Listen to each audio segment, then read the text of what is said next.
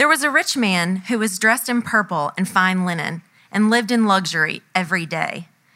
At his gate was laid a beggar named Lazarus, covered with sores and longing to eat what fell from the rich man's table.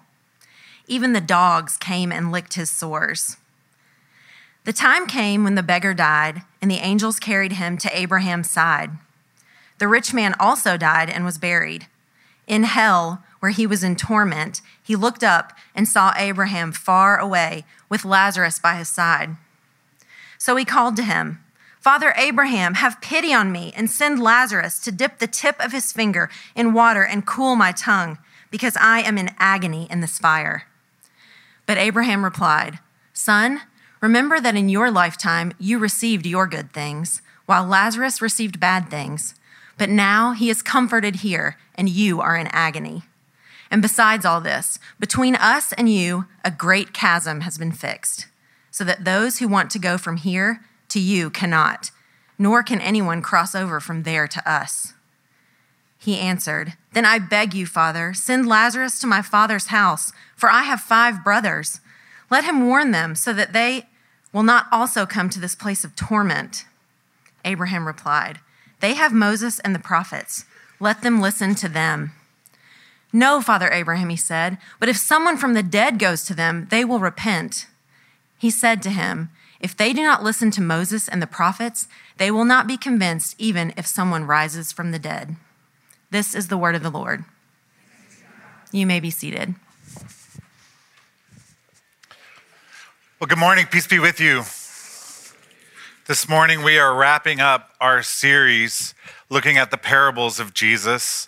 And this series for me has been fun in a sense, but it's also been challenging and it's been surprising. You know, I've read the Gospels for about 20 years now on a regular basis, and going and studying the parables in particular, doing a deep dive on them each week it's been surprising in some ways, even for me, looking at them and realizing there are some major themes that I never realized were pretty consistent in the parables. And one of those themes is judgment. And this parable that we're looking at this morning, we're going to wrap things up. It's a parable about money, but it's also a parable about judgment. And in some ways, it's similar to some of the other parables that we've looked at over the last few months. It's a story about 2 men, a very rich man who's religious and a very poor man named Lazarus. And Lazarus is probably the saddest character in any of Jesus's parables. Verse 20, it says that he was laid at the gate of this rich man, which means he was probably disabled and couldn't work, couldn't do anything. And so people came and they brought him and they essentially discarded him at the gate of this very wealthy man, assuming that the wealthy man is going to take care of him, provide for his most basic needs, whatever. But the rich man, he provided nothing for Lazarus. And while he lived a life of absolute luxury, one translation says that the rich man feasted sumptuously every single day. We're told that Lazarus spent his days longing to eat the crumbs from the rich man's table. Probably was rummaging through garbage as the image Jesus is going for. While the rich man, he's covered in expensive purple clothing, underwear made of imported Egyptian cotton. Lazarus, he's covered in sores that were licked by filthy dogs, probably bed sores because of his inability to move. And so this rich man, he's living a life of pleasure and ease, and Lazarus is stuck in a pit of misery and despair.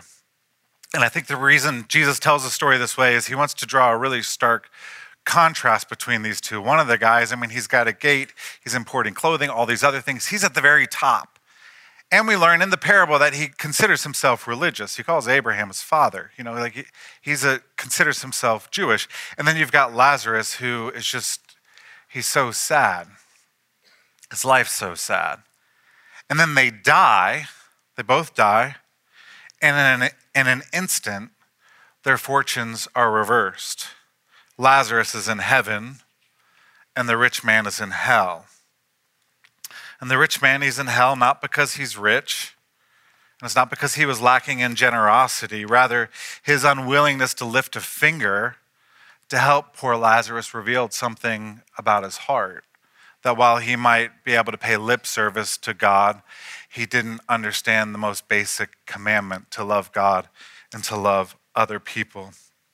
And the point Jesus is making in this parable about this heartless rich man, it's a big point that has come up again and again in this series, is that the first shall be last and the last shall be first. This is one of the main themes of Jesus' parables. It's a theme of reversal, that the people that you think are on the top, very well in eternity might find themselves on the bottom. And the people that we would view as being on the absolute bottom might end up on the top. And so this parable, it's similar to a lot of the other parables that Jesus taught, but what makes this parable absolutely unique, and unlike any other parable in the Bible, is the level of detail that Jesus gives us about hell. You know, the Bible, it talks a lot about hell. Jesus talks a lot about hell. He actually talks about hell more than every other person in the Bible combined. But when Jesus usually speaks about hell, he speaks of it in kind of a vague way. He uses these broad terms of destruction or fire or outer darkness or weeping and gnashing of teeth, these words that he's giving us to stir our imaginations, but he never really gives us a ton of detail. And then we have this parable. And obviously you can't take everything in this parable literal, it's a story. But in this parable, Jesus gives us a real window into the mind and heart of someone who is in hell. And so what I want to do this morning is ask, what does this parable teach us about hell? And what does this parable teach us about the love of God? Two very, very basic questions. What does it teach us about hell? And what does it teach us about the love of God? And I know some of you are thinking, I got up early this morning, got all the kids dressed, fought through everything to show up at church, and all I got was a lousy sermon on hell. Like, gee, thanks. I'll do my best to not make it lousy, but you will get a sermon on hell. And hell's a thing that we don't typically like to talk about, something we don't like to think about. There are a number of reasons why. One, because it's unpleasant, for sure. But there are certain things in the church, I think, that if you grew up in the church, maybe in particular keeps you from wanting to really talk about this doctrine. And one of the things is that some Christians and preachers and churches speak about hell with what I would call like a gleeful arrogance of sorts. You know, we're right, you're wrong. If you don't turn, you're going to burn kind of mentality. And they talk about it's going to be awful, and they talk about how bad it is, but there's no tears with it. There's no trepidation whatsoever. It's kind of this strange, self-righteous, gleeful delight. And it's weird. You know, there are some churches that really love to emphasize it. You know, if you're a kid and you say, you know what, you can go to hell, what's going to happen? I'll tell you what happened in my house. You get your mouth washed out with soap. If you're a preacher in some churches and you say, you know what, you very well might go to hell, people will be like, that was a great sermon, Pastor. Like it's a weird thing. And so I think some of the reason we're uncomfortable talking about hell is because there's this gleeful arrogance. It's kind of a fear and manipulative approach to it. And I would say if you talk about hell without any kind of trepidation, or without any kind of tears, or even just like internally, I think you trivialize the reality of it. So that's one reason. Another reason I think we're uncomfortable talking about hell is because our understanding of hell is really lacking. A lot of our understanding of hell has been shaped more by pop culture, by movies, and by bad preaching and bad theology, I would argue, than it has by the actual Bible. And so I think a lot of us, we have a very narrow view of hell, and we don't know how to hold together everything that the Bible says, because the Bible doesn't just give one picture, it gives a number of pictures. And if you're going to understand this doctrine, you've got to be able to hold it all together. You've got to be able to hold the pictures together to understand what this doctrine is that was so important to Jesus. And if you go to the theologians and you look up what does hell really like, they'll tell you that there are three primary pictures of hell. That there are three primary descriptors of hell. Hell is a place of punishment. Hell is a place of separation. And then lastly, hell is a place of destruction. And in 2 Thessalonians 1, the Apostle Paul, he actually gives us all these pictures. When he talks about people who've rebelled against God, he said they will be punished with everlasting destruction and shut out, separated from the presence of the Lord and from the majesty of his power. Now, in this parable, we actually get a glimpse of all three of these pictures of hell: punishment, separation, and destruction. Beginning with what for me is the hardest one. Verse 23, we're told that the rich man is in torment. Verse 24, we're told that he is in agony. And this is the image that comes into most people's minds when they think of hell. Hell is a place of agony and torment. And this is probably the hardest piece of it to stomach. You know, all cards on the table, like emotionally, my response to this teaching is probably not any different than most of your responses. Like, it's hard for me.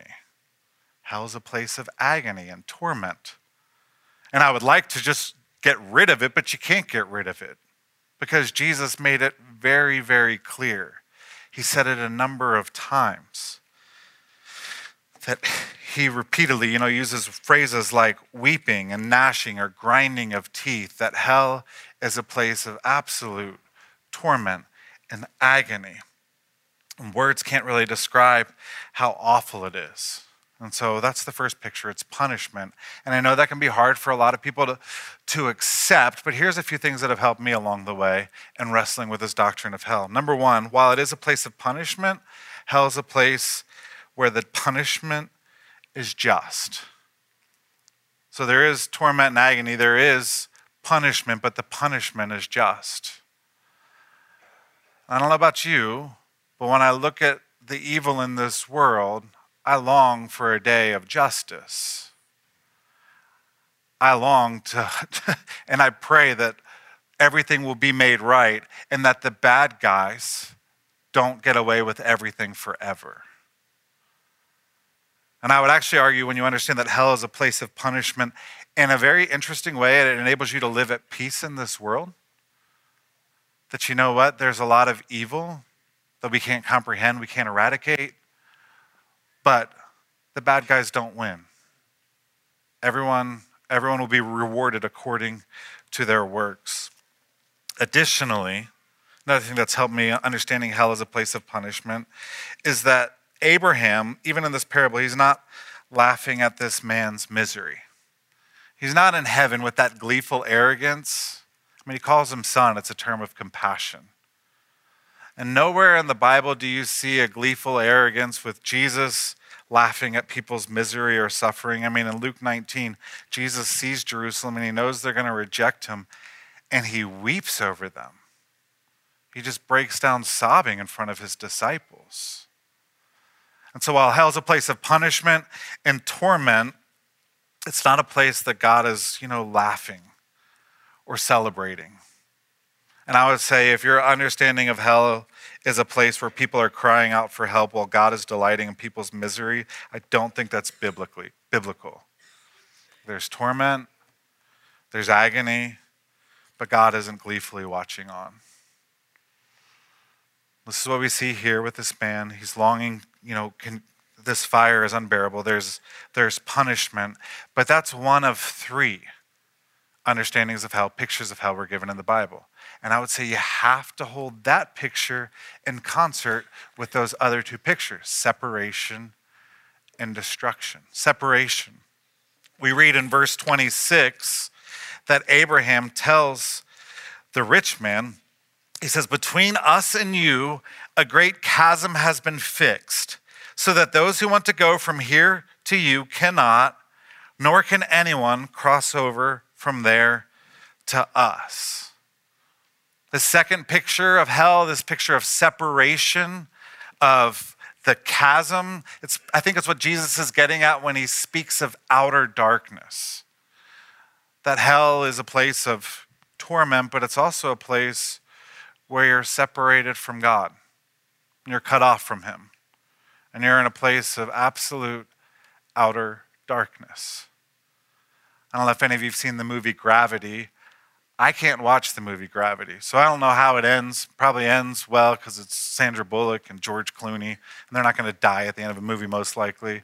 But the thought of that movie, right, of getting lost into space and just drifting out into space, like I can stomach a lot in what I watch, but I can't stomach that. Like that to me is unimaginable thinking about that.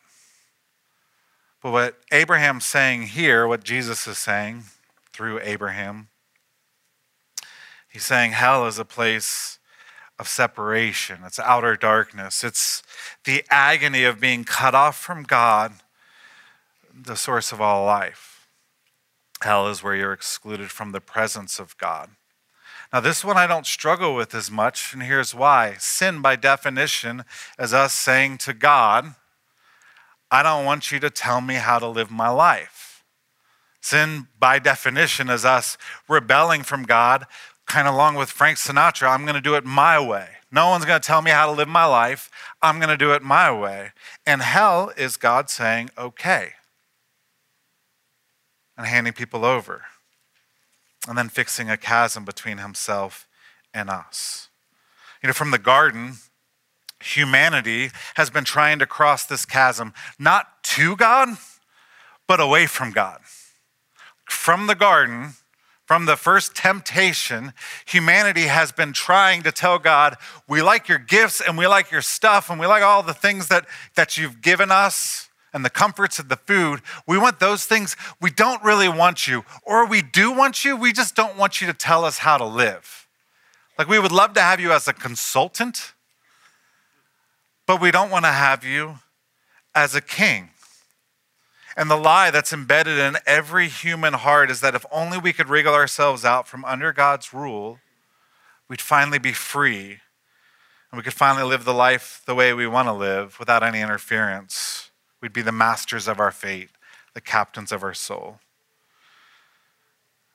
The biblical picture of hell shows us that if that actually comes true, if we actually get totally free from God, how dreadful it is. In James 1, James says, every good and perfect gift is from above. Think about that. Every good and perfect gift is from above, coming down from the Father of the heavenly lights. Think about the good gifts in your life. You can jot them down. Every good and perfect gift, it's from above. And so if every good and perfect gift is from God, then to be cut off from God is to be cut off from his gifts, is it not? To be cut off from God, the source of all light, that's to be put in a place of complete and outer darkness. To be cut off from God, the source of all warmth and joy, is to find yourself in a place that's unbearably cold, miserable. The common understanding of hell is a place of fire. Jesus gives some of that imagery, but when you think about this image of outer darkness, hell might be better pictured as a place that's not unbearably hot, but unbearably cold. In Dante's Inferno, as he's writing, this massive tome about hell, which I think is fascinating, a different day and age, right?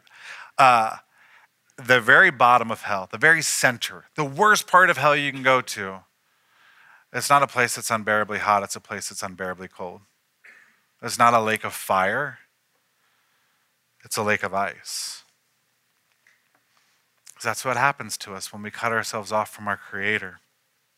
Now, the only reason why our humanity doesn't totally freeze in this world is because, in a sense, God is still near to all of us. Whether you're a believer, you're not a believer. Like God's common grace is still at work in this world. Nobody in this world is entirely cut off from God. He is present. He's to some degree, he's keeping us all warm. He's keeping us from freezing. And that's why there are people who don't worship God, who don't honor God with their lives, but they can still do wonderful and tremendous things to help other people. It's called common grace. It's the grace of God in this world. Eventually, though, Jesus says, and he says this again and again and again, like every parable, pretty much, there's going to be a time of separation.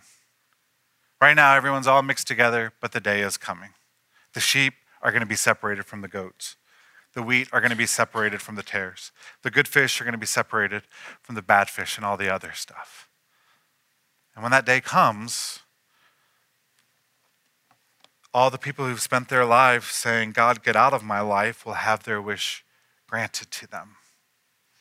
C.S. Lewis, I think he said this, if not, we'll give him credit. He said, hell is the greatest monument in the history of the world to human freedom. This is a different understanding of hell, isn't it? You know, some people say, well, hell's empty. I believe in hell, but I believe that hell's empty. And, you know, that's a pleasant thought, I guess. But one, Jesus makes it clear hell isn't going to be empty. And two, there are a whole lot of people that don't want anything to do with Jesus. Like they want nothing to do with the author of life. I forget who it was. Someone once said it's better to rule in hell than submit in heaven. And I think that's a whole lot of people. And God's saying, okay, well, you'll be cut off. Lewis, I know he said this, there are only two kinds of people in the end, those who say to God, thy will be done, and those to whom God says in the end, thy will be done. You want away from me? You can be away from me. So it's a place of punishment, it's a place of separation, and lastly, it's a place of destruction, or what we could call disintegration. I want you to think about it. What happens when you actually are able to jump the chasm? What happens when you're actually, like you spend your entire life saying, I want nothing to do with you, God, and you finally actually get away from him? Well, the biblical word for it, it's destruction. Destruction in the Bible, it doesn't necessarily mean extinction, and I don't think it means extinction or annihilation when it's talking about hell. Destruction, as one scholar put it, he says, usually destruction refers to something that has lost its essence, lost its form, lost what it was created to do. And so one place where this word's used, it's speaking of barren land.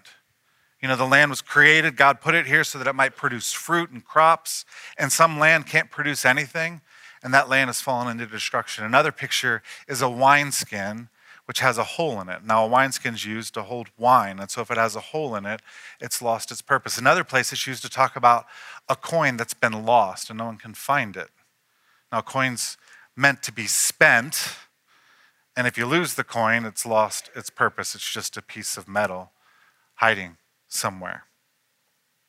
In the same way, when Jesus talks about hell as a place of destruction, he's saying people have lost their essence.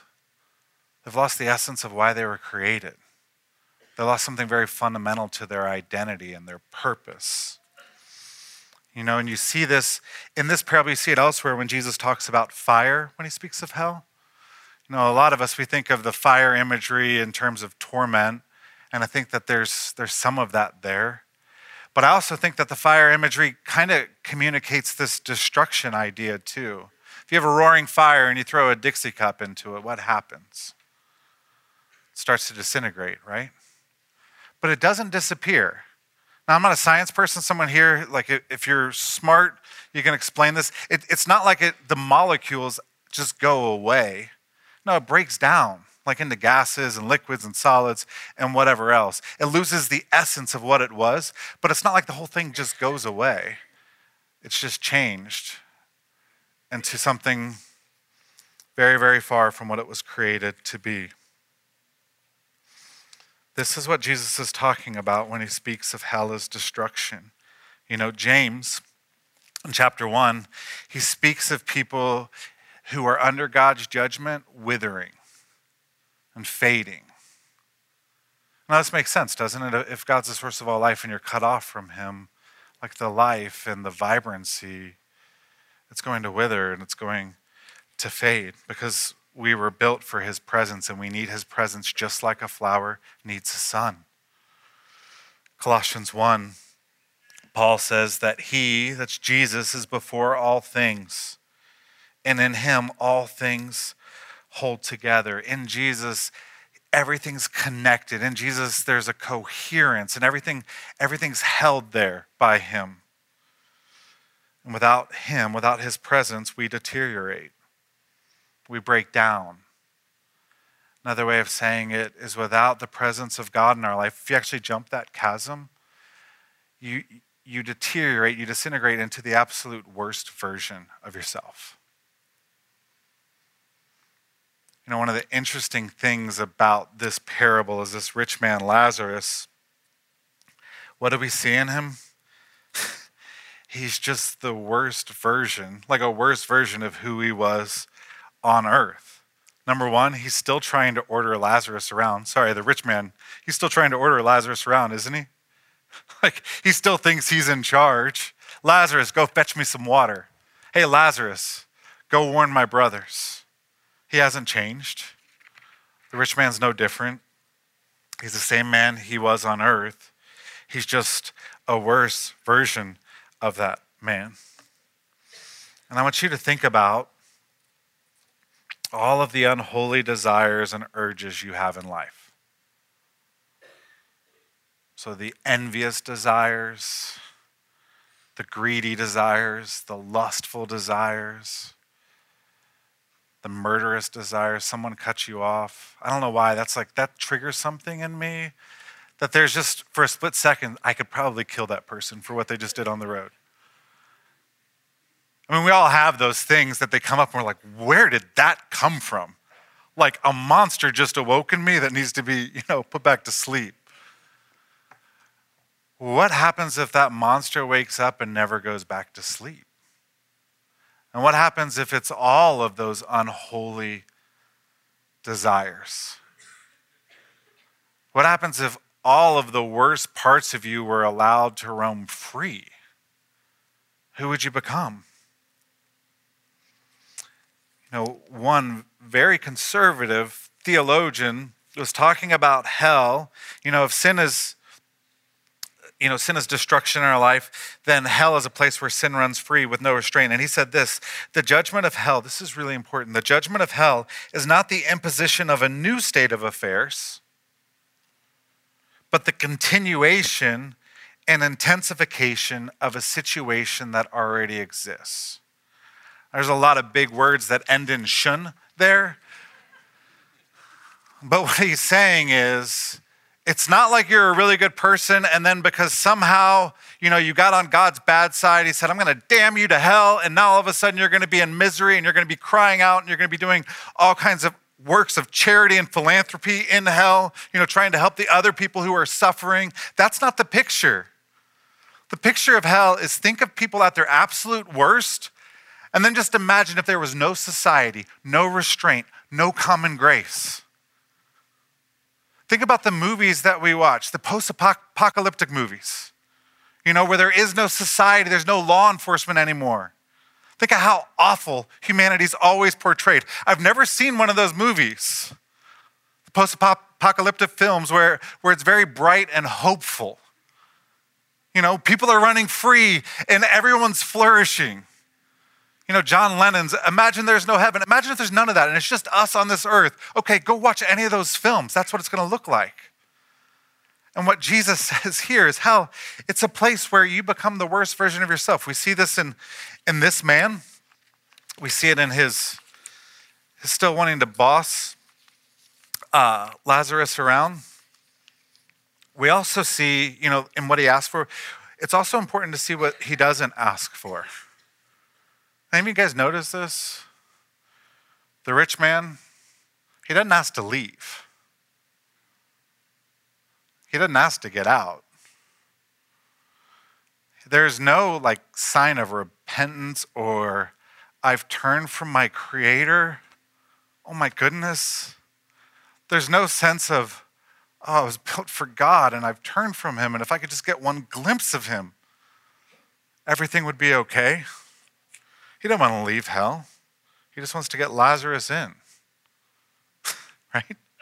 He doesn't ask to leave. He just says, send Lazarus to me. Have him come to me here. People in hell, they don't get better.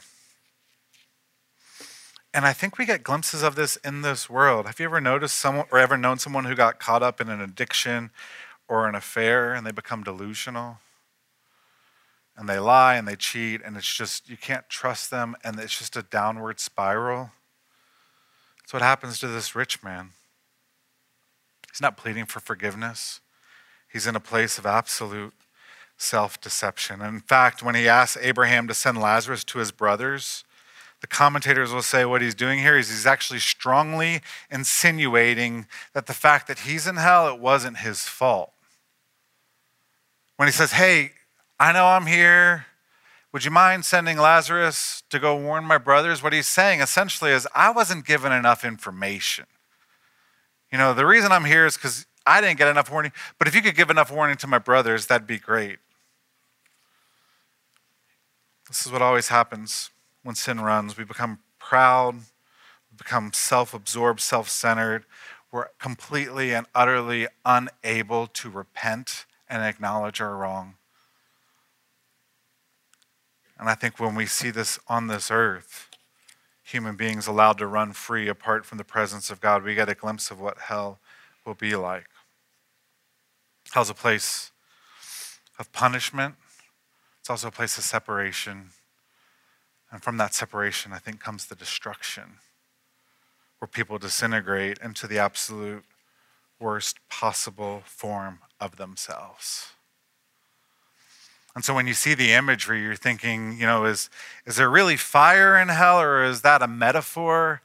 I think there are some people who would argue, no, there's real fire. I think it's a metaphor because Jesus says at one point that there will be fire, and another point he said there'll be outer darkness, and I've never seen outer darkness and fire coexist. I think Jesus is giving us metaphors just like, some of the ones we have for heaven in the Bible, that they're meant to stir our imaginations. But some people, is it hell a place filled with fire? No. No, I think it's much worse than that. It's a much worse place than that. Hell's a place where people have no restraint, where they're suffering, and where they're just pursuing the most base, vile passions that they have with no self-control, becoming less and less human. Now, that's an awful picture. And I'll tell you, I don't get excited about preaching about hell. It's like, hey, let me talk about the worst place ever in all of history for 25 minutes or so. But we need to hear it because Jesus teaches it again and again. And my job is to open his word for you and show you what the Bible says. But I would say this, that understanding how awful hell is really essential if you want to understand the love of God. And I know some of you are thinking, what? How can hell teach us about the love of God? Well, a lot of people, they use the doctrine of hell primarily in order to scare people. And I would say there's an extent to which that's legitimate. Like if you're letting sin run free in your life, but you understand the dynamics of hell, you might not let it run free in your life anymore. I think hell can be a place of warning, but why is the rich man in hell in this parable? It's not because he was rich. And it's not even because he wasn't generous enough. It's because he lacked a heart of love. And the two great commands in the Bible are to love God and to love other people. And I would say that fear can't produce that kind of love. Fear in the sense of terror. Warning people, like, if you don't do these things or believe these things, you are going to go to hell. You might get compliance, where people say, all right, I'll obey this thing. I'll do what you say, because they're terrified. I think there are a lot of Christians and a lot of churches where that's the dynamic at play. Here's what hell is. It's going to be awful. Don't screw up. But it doesn't produce a heart of love. It's not going to make you radically generous from the heart. I mean, you might give your money because you're doing so out of guilt and compulsion, but it's not going to make you a person of love. And I think Jesus, he gave us this parable to warn us, but I think there's more to it than that, because at the very end, Jesus, remember, this isn't a real story, or a factual events, just as a parable that Jesus is teaching us. And the rich man, at the very end, Jesus has the rich man say to Abraham, hey, send Lazarus to my family. And Jesus, who's telling the story, has Abraham respond, if they do not listen to Moses and the prophets, they will not be convinced, even if someone rises from the dead. Now, if it was someone else talking about this, you'd say, that's interesting. But it's Jesus who's going to rise from the dead.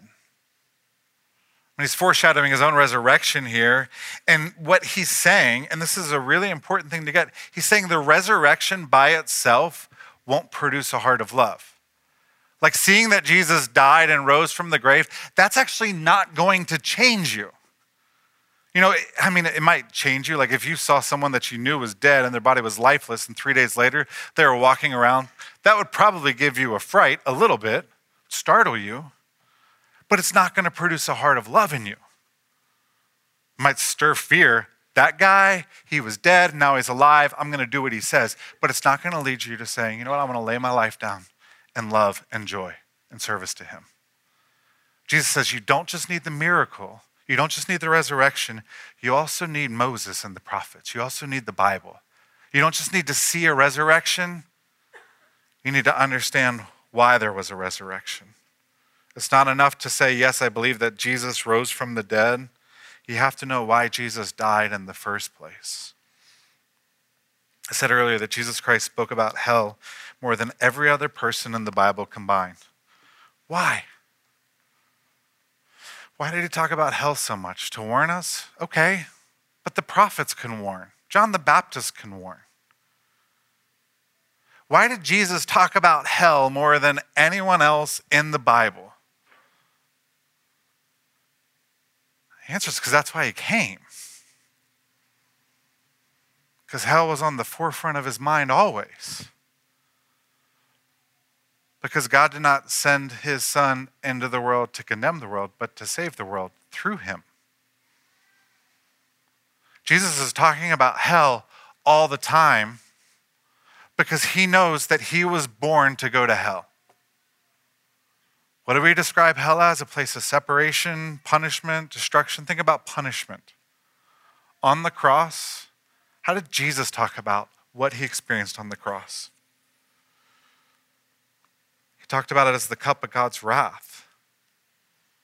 Isaiah 53 says Jesus was pierced for our transgressions. He was crushed for our iniquity. On the cross, he died as our substitute, and he experienced all of the torment and agony and punishment that we deserve.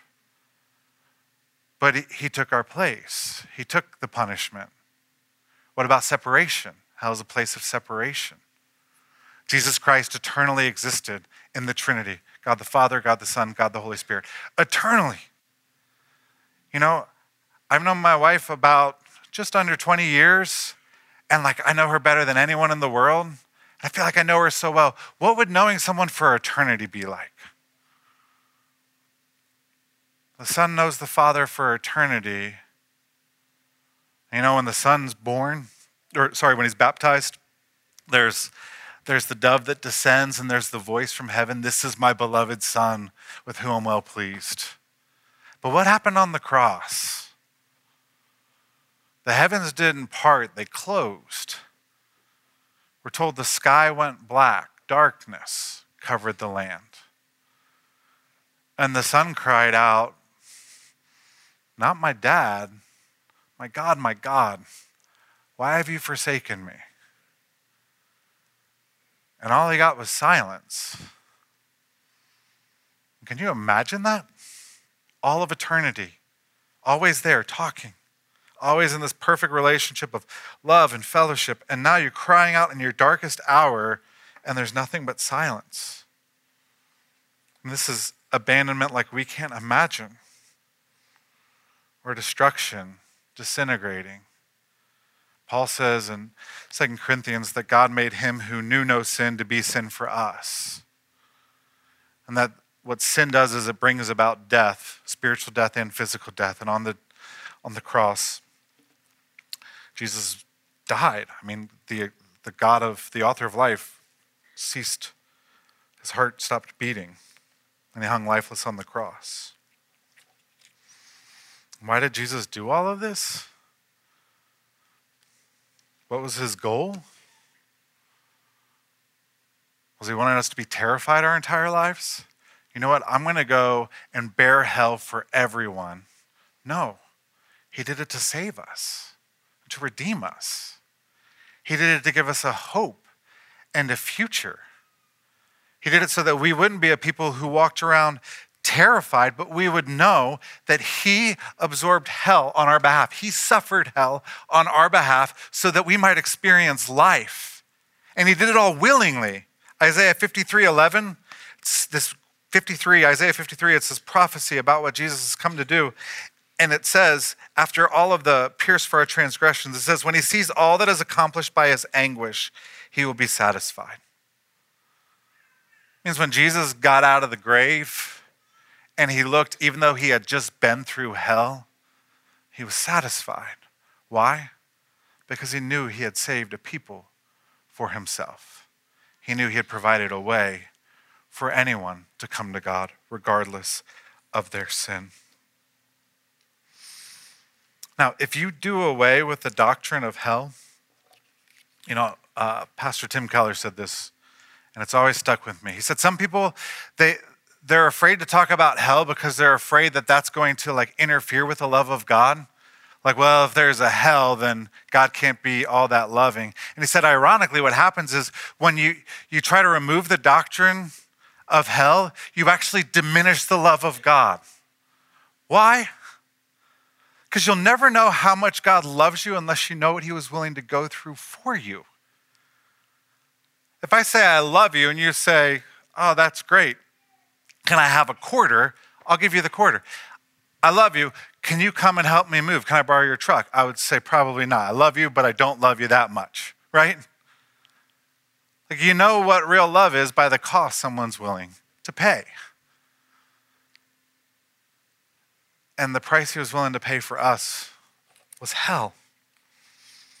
And I would say, unless you understand, unless you believe in hell, you will never know how much God has loved you. You'll never know how much he's loved you until you know how much he's suffered for you.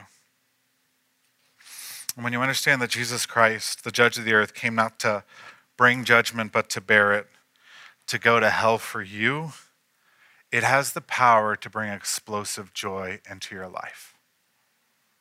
It has the power to bring radical obedience out of joy. And when I look at the American church, which a lot of times, on the surface, everything seems great, but it seems like it's on life support. We lack power.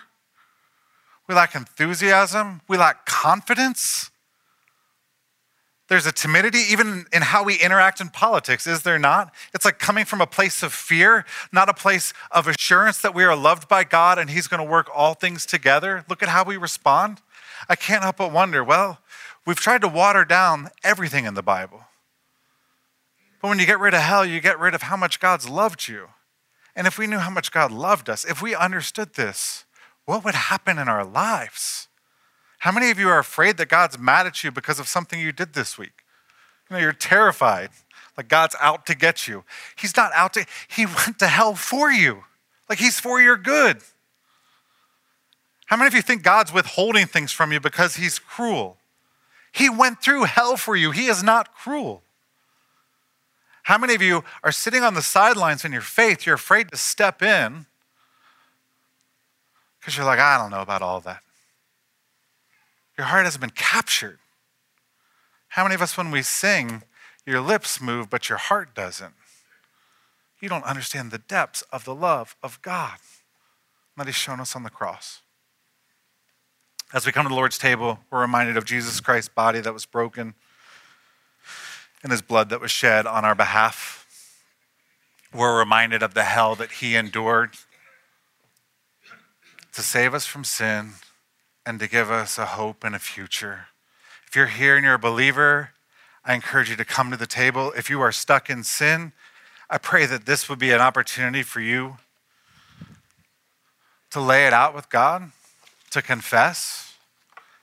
If you're a person here and you're really discouraged or you're despairing in life, I pray that you come to this table and this would be a feast of joy for you, knowing the depths of God's love for you. And if you're here and you don't know Jesus, you haven't put your faith in him, I pray that you would entrust your soul to him. He went through hell for you to bring you to himself. And I pray that you would respond. Let me pray.